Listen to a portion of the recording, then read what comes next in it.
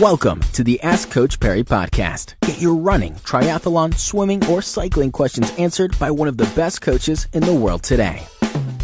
This is the Ask Coach Perry podcast. My name is Brad Brown. Lindsay Perry is with us. Lindsay, last week, Monday, we did our first Comrades Marathon webinar, and we spoke quite extensively about running shoes and when you should be sort of looking at getting into a new pair of shoes in the build-up to Comrades. And we've got a question relating to that now as well. Somebody's asking about that. They've just run a qualifying a pair of shoes. They're thinking that they might need to get a new pair. When would be the best time to switch out shoes? When's too close to Comrades? When's too late? What's the way to go about it? Okay, so you want to start really having a close look at your shoes and see if they need replacing somewhere around the 800K mark. If you're much heavier, you would look a little bit sooner. If you're much lighter, you'd look a bit later. But from 18, you want to start keeping an eye on your shoes.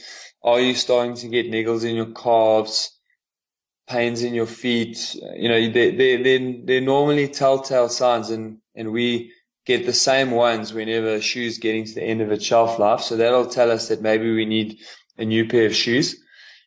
If you're going to be changing brand, you don't want to do that much later than early March. So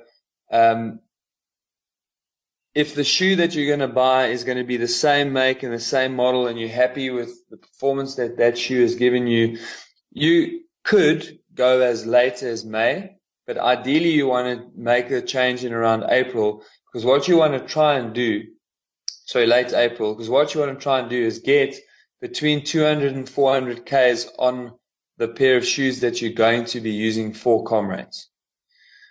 Modern shoes mean that if there is an emergency and you get closer to race day, it's okay to change later on, but try wherever possible that you do it with at least 2 to 3 weeks so that you do get a minimum of 100 to 150 Ks on those pair of shoes. And that's so that your foot settles into the shoe, but mostly it's just to make sure that there isn't an actual physical problem with that pair of shoes that you bought. So I normally look to purchase my Comrade shoe somewhere around the 18th to the 23rd, 24th of April.